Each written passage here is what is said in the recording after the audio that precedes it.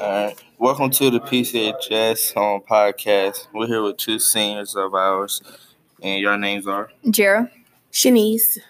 And we're here to talk to y'all about school tardy policy. How do y'all feel about it?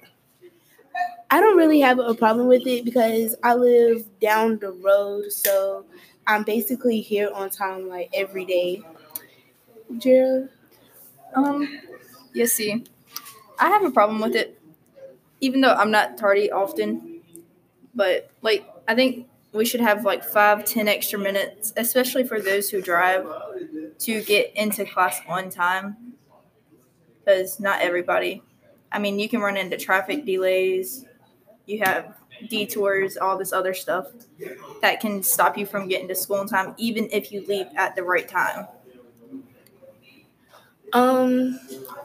I also feel the same way. Like the students that have to get from the parking lot, like the student parking lot to the door, and they be here 8:01, and then they still considered late.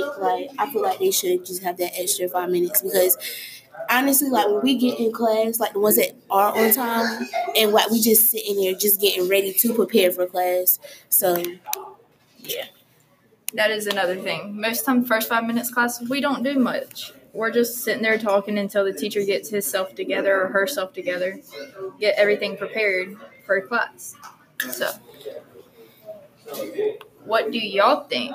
Should they change it to give us 5 extra minutes, or should we keep it the same?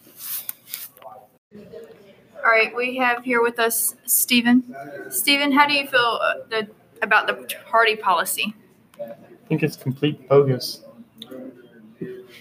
That they're gonna sit there and have students who walk in 2 minutes after the bell is rung and still count them tardy.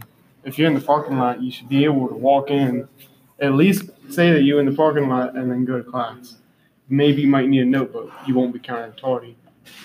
So do you think they need 5 extra minutes for the students from the student parking lot to? Yeah, I believe if you have someone who drives you here, or if you paid for your parking pass, you should at least get 5 minutes, as long as you have been proven to have shown up within the time range that school started. Well, how can they know that you were here and that you didn't just pull up and then come in?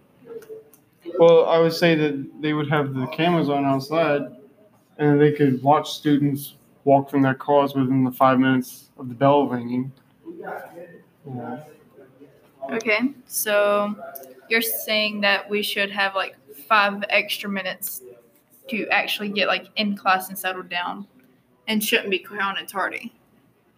But yeah, because in class you really don't do it for the first 10 or 15 minutes. You don't do anything, or you're not usually doing anything. If you are, you're either testing or doing something different. All right, thank you for your input.